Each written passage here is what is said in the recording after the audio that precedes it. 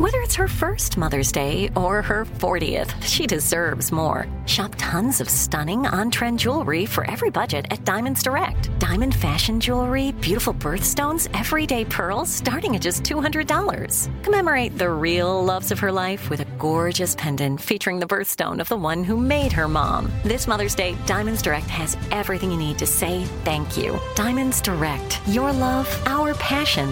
Online at diamondsdirect.com. Something that makes me crazy is when people say, well, I had this career before, but it was a waste. And that's where the perspective shift comes, that it's not a waste, that everything you've done has built you to where you are now. This is She Pivots, the podcast where we explore the inspiring pivots women have made and dig deeper into the personal reasons behind them. Join me, Emily Tish Sussman, every Wednesday on She Pivots. Listen to She Pivots on the iHeartRadio app, Apple Podcasts, or wherever you get your podcasts. Welcome to Season 9 of Next Question with me, Katie Couric.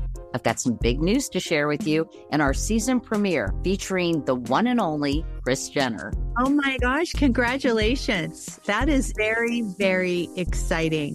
And that's just the beginning. We'll also be joined by podcast host Jay Shetty, Hillary Clinton, Renee Fleming, Liz Cheney, and many more. So come on in, take a break from the incessant negativity for a weekly dose of fascinating conversations. Some of them, I promise, will actually put you in a good mood. Listen to Next Question with me, Katie Couric, on the iHeartRadio app, Apple Podcasts, or wherever you get your podcasts.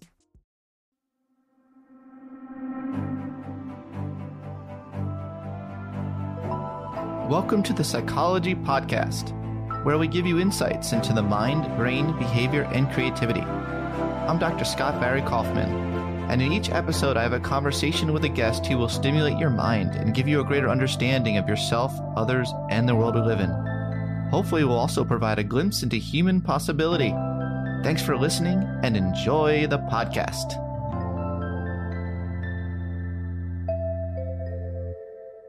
Today, it's great to have Wendy Wood on the podcast. Wendy is Provost Professor of Psychology and Business at the University of Southern California. She has written for the Washington Post and the Los Angeles Times, and her work has been featured in the New York Times, the Chicago Tribune, Time Magazine, and USA Today, and on NPR. She lectures widely and recently launched the website Good Habits, Bad Habits to convey scientific insight on habit to the general public. Her latest book is called Good Habits, Bad Habits, The Science of Making Positive Changes That Stick. So great to chat with you today, Wendy. Oh, it's great to be here. Thank you for inviting me. My pleasure. So you're the world's leading expert on the science of habit change, but actually my introduction to your research was not through that topic. It was because I'm such a big fan of your work on gender differences. Oh, thank you. Well, that's nice of you to say that. Yes, I also study gender, but my current focus is mostly on habits. Great. I got really interested in studying how people stick to the changes that they make in their lives. What can we do to make those things that we really want to do persist? That has captured my focus for the past few years. In fact, I've been studying it for 30 years at this point. Yes.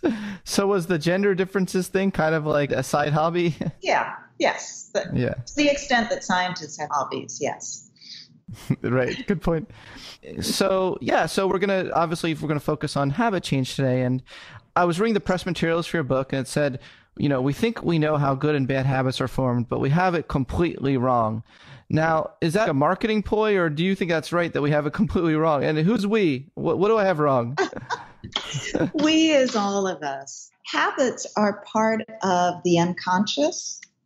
So we can't introspect about them. We don't have intuitions about them in the same way that we do other parts of our behavior.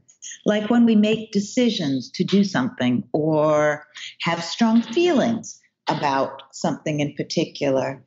Those are conscious experiences that we have and we recognize. Habits are something very different. They're part of the unconscious and they learn in different ways than our more conscious thinking selves. So is our conscious thinking selves always the better one of the angel devil? Can our consciousness be the devil sometimes and our unconscious be what we want to happen?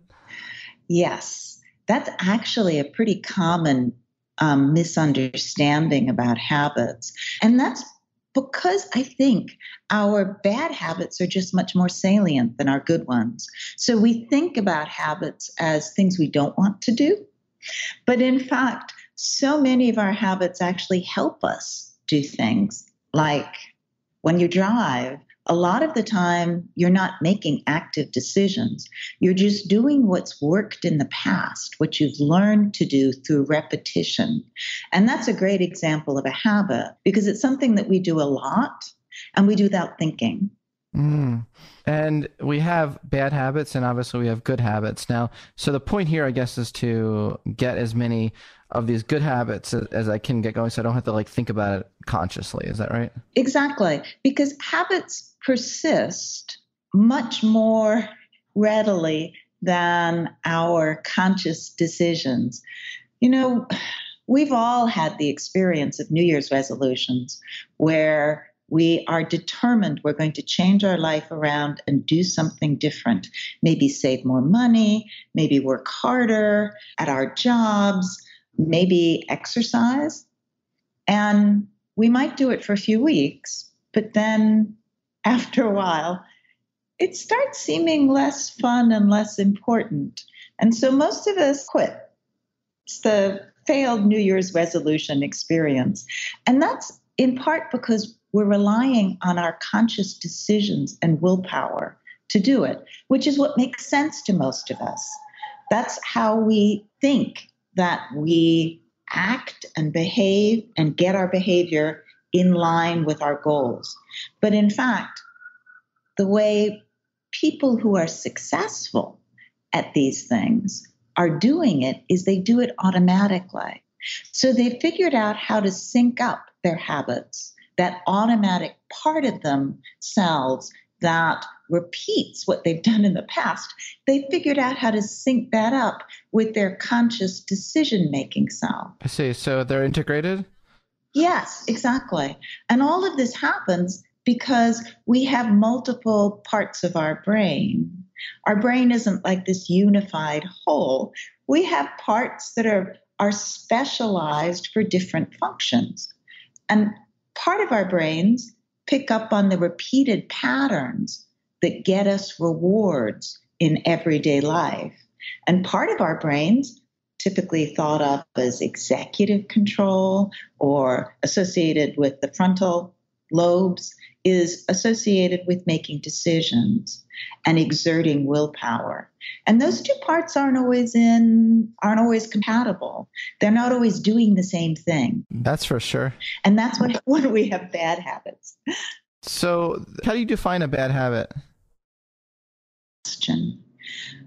Habits are only good or bad in relation to our current goals. So things that we start doing because it seems like they're fun or they work for us in some way can become habits that then turn out to be problems, like staying up late a few nights to watch Netflix or to play video games or to surf the web. You do that often enough and it becomes a habit and you're developing a pattern of insomnia. So the first few times you do it, it's could be fun, could be fine. It's just when it becomes a repeated pattern that it's a problem, and that's a bad habit. So don't we have all sorts of bad habits that we're doing all throughout the day that become these kind of habitual things like checking email and checking all sorts of playing on our iPhones and things like that? If we step back, sometimes we might realize, holy cow, I've really been caught up in these bad habits. Yeah, we supposedly all check our cell phones over 50 times a day. And it's hard to imagine that most of us need to be doing that. I think we do it when we're bored. We check our cell phones when we're in social situations we don't want to be in. Maybe get in the elevator. There's people there you don't really want to talk to, so you check your cell phone. We use it. It's cued by all kinds of different experiences in our lives. And so we tend to overuse it. That's an interesting idea of overusing it. I mean, this notion, there's no such thing as objectively bad habits. And you said it's relative to your goals. And But, we have so many goals that are always competing within ourselves. We're cybernetic systems with so many conflicting goals. So how do you know which are going to bring out the best version of your whole self? That's another good question. Thanks, Wendy Wood.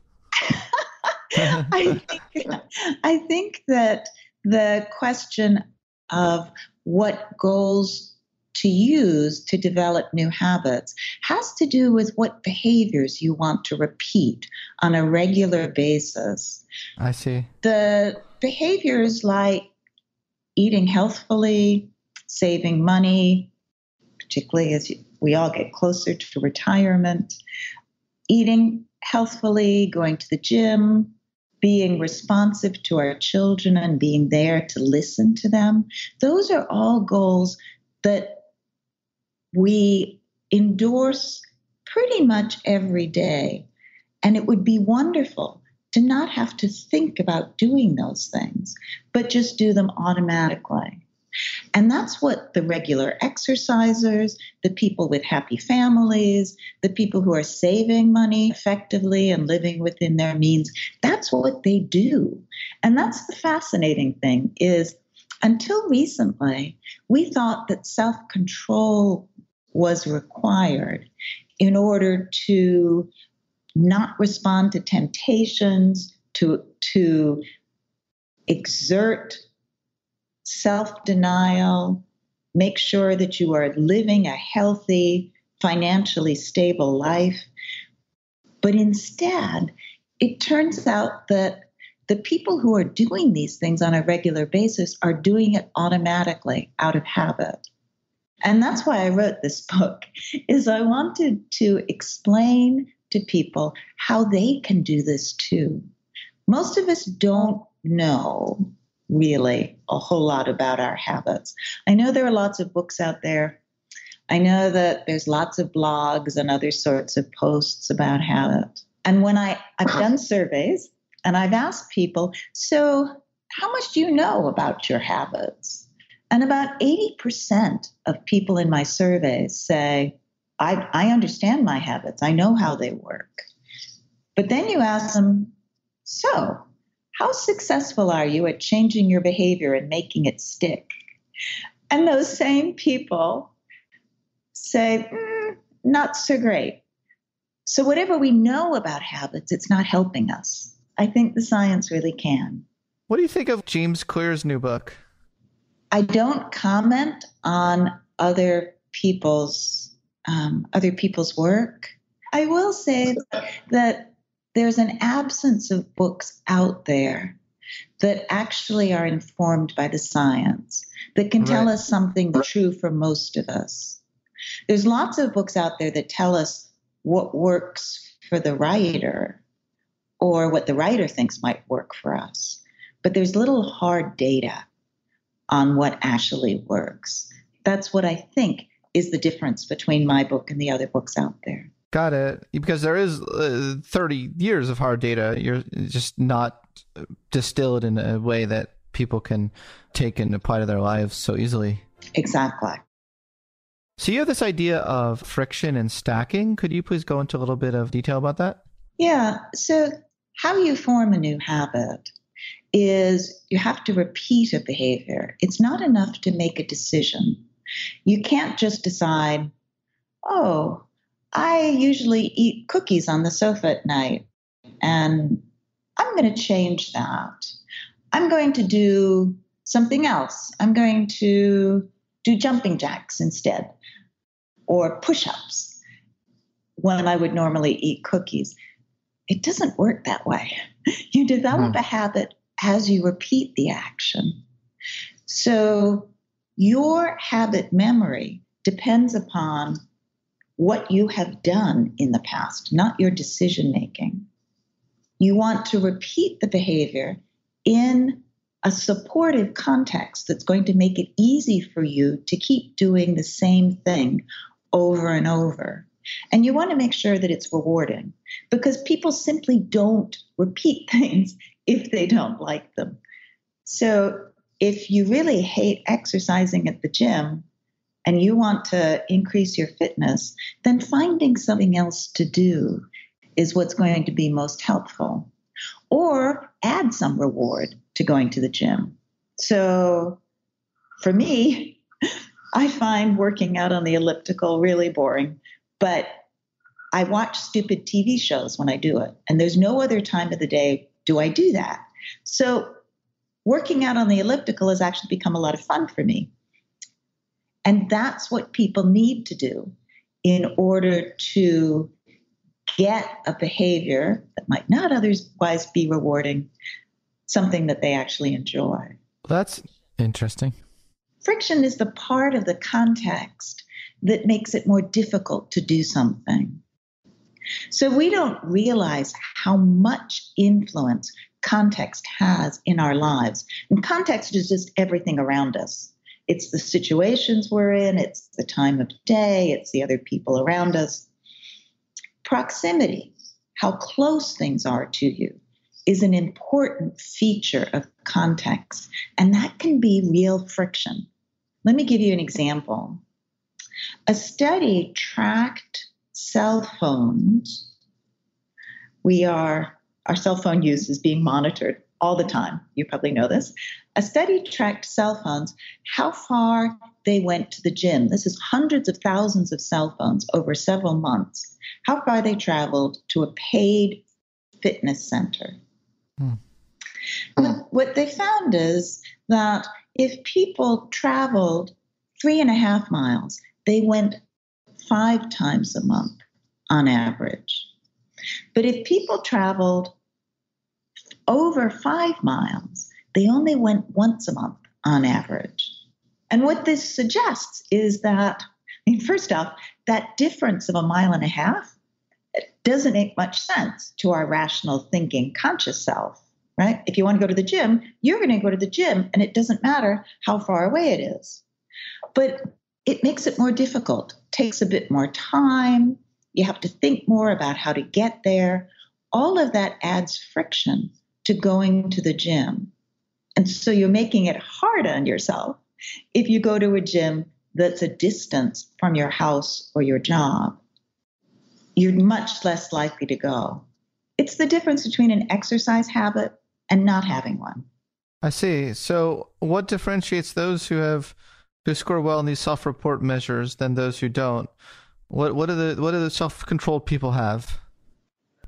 Yeah, self-control is an interesting concept because we think that that's what determines whether we're going to be successful at changing our behavior or not, right? If you have good self-control, strong ability to resist temptations, then you should be somebody who is able to make decisions and stick with them. If you have poor self-control, then you won't be able to do that. That's the way most of us think. So when we fail at our New Year's resolutions, when we're not able to meet our goals, then we tend to assume, must be something wrong with my self-control. I didn't want it enough. Instead, what science has shown is that people who score high on self-control scales actually know how to form habits, and they've automated the experience so that they don't need to rely on self-control. They're not even making decisions. It's their automatic response when they're in a situation. It's like you driving a car. When you're in that car, you're driving your familiar automobile, you don't have to make decisions most of the time unless something unusual happens in the traffic, and then we hope you are paying attention. But most of the time, we're not. So that kind of autopilot is what high self-control people use to meet their goals. They understand about friction, and they understand about making it easy for them to achieve goals in life. Oh, that's very interesting. So I'm naturally curious of your thoughts about ego depletion theory then. Have you done work on that at all? Kind of viewing this self-control as this kind of limited resource that is tied to like glucose in our brain?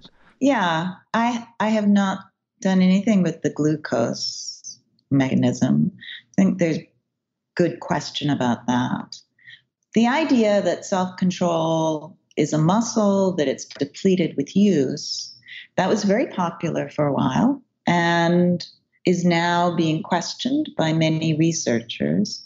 My explanation, I have done research in the area, and I sometimes do get ego depletion effects, so that people who have performed difficult tasks and are mentally tired, mentally depleted, they tend to fall back on their habits more than when people are more actively in control.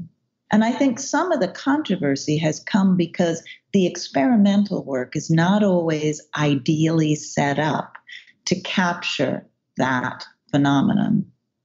It's a bit more elusive than many of us imagined initially. Well, yeah, I think that talking about such a complex mechanism, you'd sort of expect that.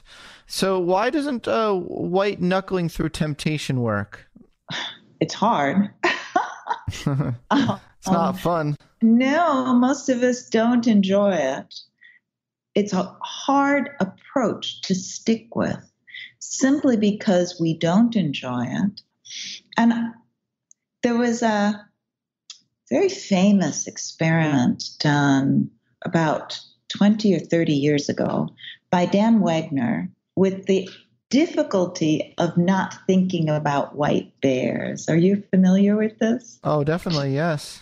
What he showed in that study, for listeners who aren't familiar with it, what he showed in that study is that if you are trying not to think of something, it gives that thing energy.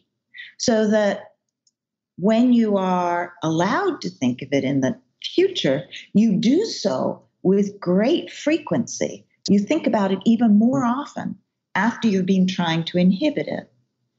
So the point to the study was to suggest that we have this sort of boomerang response, this counterproductive response when we try to inhibit something. It activates it further. And we have a hard time not thinking about it. And we've all done this, right? When you diet, you think about food constantly.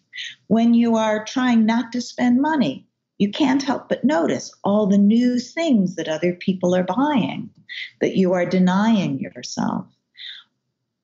This counterproductive quality makes it very hard for us to be successful at self-denial. It's not a good way to try to change our behavior. It's not going to work. I see. Well, it's good to know that there's other ways of getting at what you want to get at. Yes. One of the benefits of having a mind that has many different systems, interconnected systems, is that we have many different ways of learning and thinking. Some of them are accessible to us, we're aware of them, and some are not. And the habit system is not available for us to introspect about. We're learning habits all the time, and we're not aware of it. Doesn't the habit system kind of operate in an if-then sort of code, source code? In a way, yes, because the habit system really is a sort of mental shortcut. If I'm in this context, what should I do to get a reward? That's what the habit system answers. And it's actually, the question it asks is, what have I done in the past that has gotten a reward? So when you wake up in the morning, you go to your kitchen, I go to my kitchen, I make coffee without even asking myself how, or do I want it today? Or will my day be better with it or without it?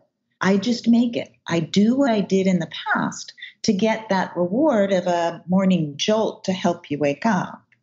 The problem is that, this is where you get into bad habits, that the habit system is very backward focused. It focuses on past rewards, what you experienced as a reward in the past. It doesn't recognize so well what you want to get as a reward today. So if you decide that coffee isn't good for your health, you may still find yourself thinking about it as soon as you get up in the morning, because that's what you've typically done. And that's what your brain is organized to focus on first thing in the morning, making coffee. That's your habit. So if I want to change a habit, do we know do we have a certain idea of how many days such a thing will take? People say you could change any habit in 21 days. Is that another thing that people just pull out of their ass that's not informed by science? That is not very scientifically based.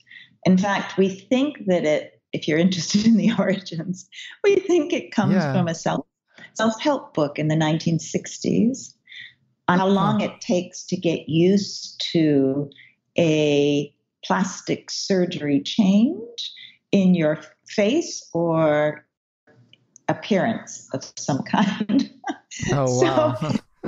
That's amazing you tracked that down. Yeah, it doesn't have much to do with habit formation or change, more changes in our appearance. To form a habit takes much longer, typically, than 3 weeks. 2 to 3 months is a better estimate. If you're doing it reasonably consistently and you're getting rewarded for it, so you like what you're doing and you're likely to do it again in the future, then 2 to 3 months is probably the best estimate we have at this point for actions to become so automated that they're sort of second nature. They're what you do without having to think or make decisions. That's how long it will take. Changing habits is something very different. And this is odd to think about for our conscious decision-making self. But once habits have formed, rewards don't make a whole lot of difference. In fact, the consequences of the action become relatively unimportant. And that's what researchers call the gold standard for knowing whether something is a habit. If you change the context, will people still keep doing it? If you change the reward, will people keep doing it? Change the outcome of the behavior. That's the gold standard of whether something is a habit or not. And let me give you an example of that. I did a study a few years ago in a local movie cinema, and we gave people stale popcorn to eat. Actually, some got a bag of fresh, some got a bag of stale. They didn't know that anyone was getting stale popcorn. They thought it was all fresh. And people who had habits to eat popcorn in the movie cinema, they ate it, whether it was stale or fresh. It could tell us they hated the stale, and it was awfully stale. So it was really not good popcorn. But they ate it anyway because they were in a movie cinema with all of the cues around them activating the habit. And the outcome, the taste, the reward didn't matter that much. People who didn't have habits to eat popcorn in the movie cinema, they ate the fresh stuff and avoided the stale. So they were acting rationally, the way we'd expect people to act. But the people with habits were just repeating what they did before, because in the past it had been rewarding, and so the habit perpetuated. Well, that's a great study for a sadistic psychologist to administer. Well, not saying you're a sadistic psychologist, but I'm saying someone might enjoy that. Yeah. The whole idea was to test the limits to which people would go to repeat habits. And that was the idea behind the study. And what it suggests is that you can't change habits by changing rewards, right? By finding some new reward that might work for some other behavior. That's a common meme that is suggested in the popular literature for changing habits. But in fact, habits don't work that way. You have to change the cues that activate the behavior. Yeah. So in order to change a habit, you have to add friction or remove the cues so that it's harder to do and it doesn't come to mind automatically. Can you give like an example on how I can stop picking my nails? Well, let me give you an even more impressive one, which has to do with smoking. Our country decided about 50, 60 years ago to start putting friction on smoking. We started taxing the purchase of cigarettes. We removed advertising, cigarette advertising. We banned smoking from most public places. And we removed it from the store shelves. You can't buy cigarettes by picking up a pack in the store. Someone has to check your age and give it to you. All of those things added friction to smoking. And in so doing, we cut smoking from almost 50% of the population of smokers to only 15% today, which shows the power of the context we're in to change our behavior. Because it changed what was easy. It was no longer, it was like everyone was now in that 5 miles away from the gym study. And it was hard to get there. It just starts being too much work. And after a while, the discouragement makes it easier to change. So what would you do to add friction to biting your nails or picking at them? Or that's a habit that many people have. Putting cyanide on my fingernails? Yeah, there you go. So that I certainly wouldn't bite them. Or it would be what we call one trial learning. Yes, that's true. Yeah, put something unpleasant tasting on your nails. Or wear gloves so you have to take them off. Particularly at times when you know that you typically bite your nails. It could be that you do it because you get anxious. Maybe when you're working or during difficult conversations. Those times are the times to practice automating sitting on your hands, wearing gloves, painting your nails with something that tastes bad. All of those things will help you in the future to stop biting. They add friction. Well, thanks for this free advice here. I appreciate it. I've been trying to think, what's the difference between habits and addiction?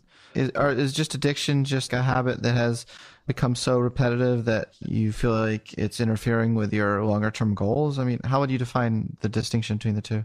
Well, I think habits are a component of most addictions, but addictions are something more. Addictions are, at least with substance, using substances to a point where you sort of lose control over the rest of your life. Addictions hijack this habit learning system, but addictions have many other components as well. So they're like a really bad habit run amok. They take over people's lives in ways that most habits don't. Most of our habits are just much more circumscribed to specific contexts, so that when we're in the context, the response we've practiced comes to mind. And that's just a shortcut for what to do. And we usually just do it. I see. So you're talking about a lot of using friction to change our habits. How do companies like Uber reduce friction in user experience? Well, if you remember a few years ago, Uber had this pricing schedule where you would get this lightning bolt. It would say that prices have increased, say 1.5%, and you would get this surcharge this additional charge for the ride that you wanted to take. And the problem with that is those of us who have an Uber habit, that made us start to think.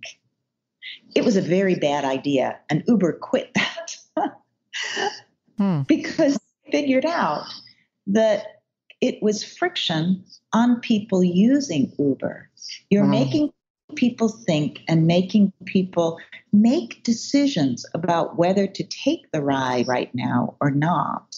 And that's the last thing Uber wants. As any company, you just want people to be using your product automatically and not wondering, do I really want to go in this ride right now? So that pricing structure has since changed, and we only get a standard price for the Uber ride that's sort of an average. They have better data, so they're averaging the cost. I see. Well, I now understand this link. I was trying to see what's in common between that gender differences research you've done in this topic. And I mean, you're really big into the content. You're big into context and the environment. You could imagine like Robert Pullman would, he'd just be like, it's about the genes. It's a trait perspective. There are people with self-control and that's influenced by the genes, but it sounds like you've invoked the G word once. No, everyone has the ability to learn habits. In fact, that is common across all the mammalian species. So rats have habits, dogs have habits, cats have habits, whales have habits. We are all genetically endowed to form habits in similar ways. What we find pleasurable and enjoyable and what our goals are, those might be influenced to some extent by our genetic structure and certainly by our child rearing and developmental experiences. But the habit mechanism itself is pretty basic, and it's common to all mammalian species, as I said. This research program really gets to the heart of how much we can change our, personalities. Aren't personality traits just repeated habits of emotional functioning, behavioral manifestations, et cetera, motivational processes? I mean, you must take a perspective on personality as well, I guess? No, I wouldn't argue that. I don't think habits are personality traits. No. Habits are the repeated behaviors that we've learned to do in certain situations because we've been rewarded for them in the past. And personality traits are something quite different. You'll need to ask a personality psychologist. Well, I'm a personality psychologist. So there you go. Okay. But I was thinking that William Fleason's his approach, he's like, he has this idea. He's like, you're only more extroverted or more agreeable or more moral to the extent to which you repeatedly are those things. So it just had me thinking that it seems like the habit approach could probably be integrated with the William Fleason sort of way of thinking about personality traits as density distributions. People who are more introverted just are more introverted. It's not like they're always introverted. They're just more on the 4 or 5 out of 5, Likert scale during the course of their day on average. So isn't that essentially like their habit is to be more introverted? I think probably one could frame it that way. Yeah, possibly. The habits that we have studied thus far are more discrete, specific behaviors. Yeah, I see. And that introversion might lead people to practice certain behaviors that could be helpful or could be hurtful to them in the long run. So they might form good or bad habits because of who they are, their preferences, their likes, their attitudes, their approach to life. Yeah. I mean, your research gets at the heart of so much of what people really care about in their lives, which is how much can they change? How can culture? I mean, again, I'm going to keep going back to your gender difference stuff because I thought it was really, your gender difference work actually made an impact on my research. And you did this work, and there was this kind of like the evolutionary hypothesis. There was a cultural role hypothesis. What explains mate preferences across different cultures? And you sort of had this hybrid model. Yes. So the basic idea in our approach, this was with Alice Abley that I did this work. The basic idea behind our approach was that, yes, men and women have potentially different genetic orientations. Men might be oriented to do certain things, women other things. But what makes the human species what's made us so successful is culture.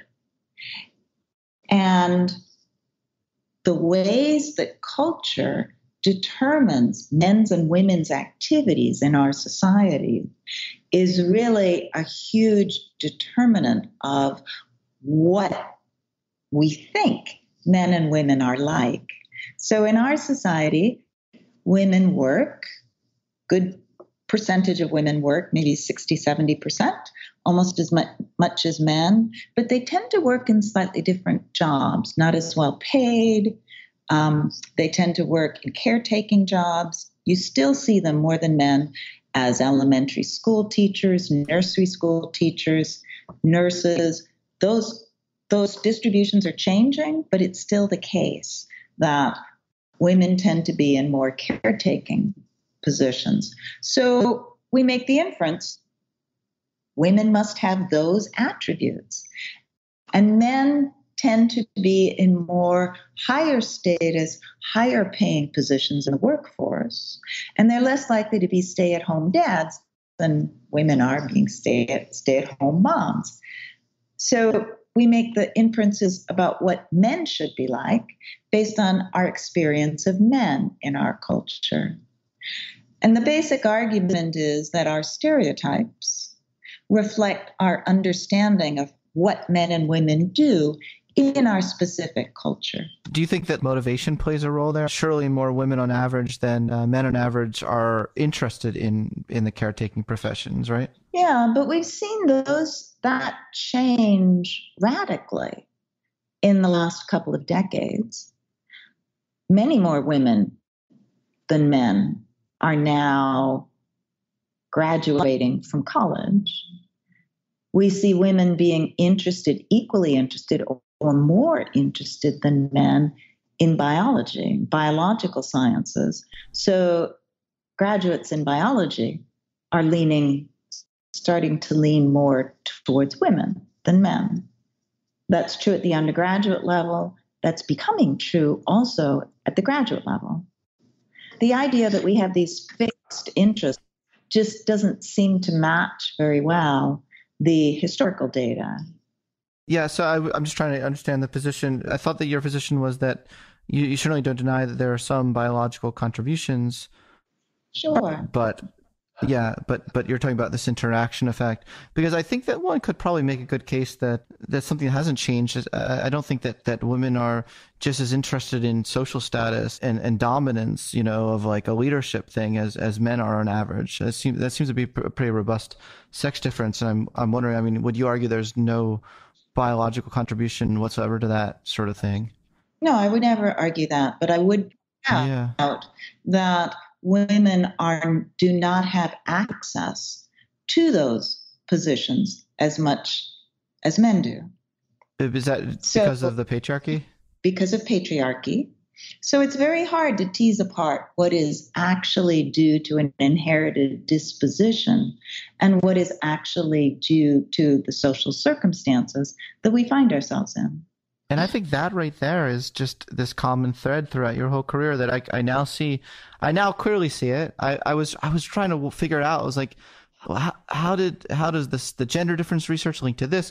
But I think that, you really have spent your career showing that regardless of all these other theories and things about and heritability research, behavioral genetics, and other aspects, there's still quite a bit of wiggle room there in terms of how we can change and particularly our habits that we may feel like are cast in stone forever. You're kind of taking another look at that. Is that right? Exactly. Yay! I'm glad I could summarize that. Well, thank you for your tremendous career, Wendy. Seriously, it's a very impressive putting it all together in this book that's very digestible and very, very easy to read and apply to one's life. So thank you so much. Oh, thank you for having me. I hope people have a chance to read the book, and thanks again for being on the Psychology Podcast. Thanks for listening to this episode of the Psychology Podcast. If you'd like to react in some way to something you heard, I encourage you to join in the discussion at thepsychologypodcast.com. That's thepsychologypodcast.com. Also, please add a rating and review of the podcast on iTunes, and subscribe to the Psychology Podcast YouTube channel, as we're really trying to increase our viewership on YouTube. In fact, many of these episodes are in video format on YouTube, so you'll definitely want to check out that channel.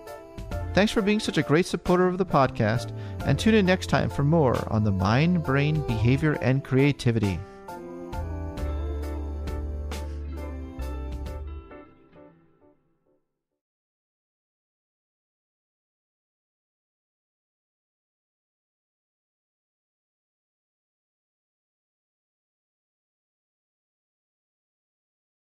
Something that makes me crazy is when people say, well, I had this career before, but it was a waste. And that's where the perspective shift comes, that it's not a waste, that everything you've done has built you to where you are now.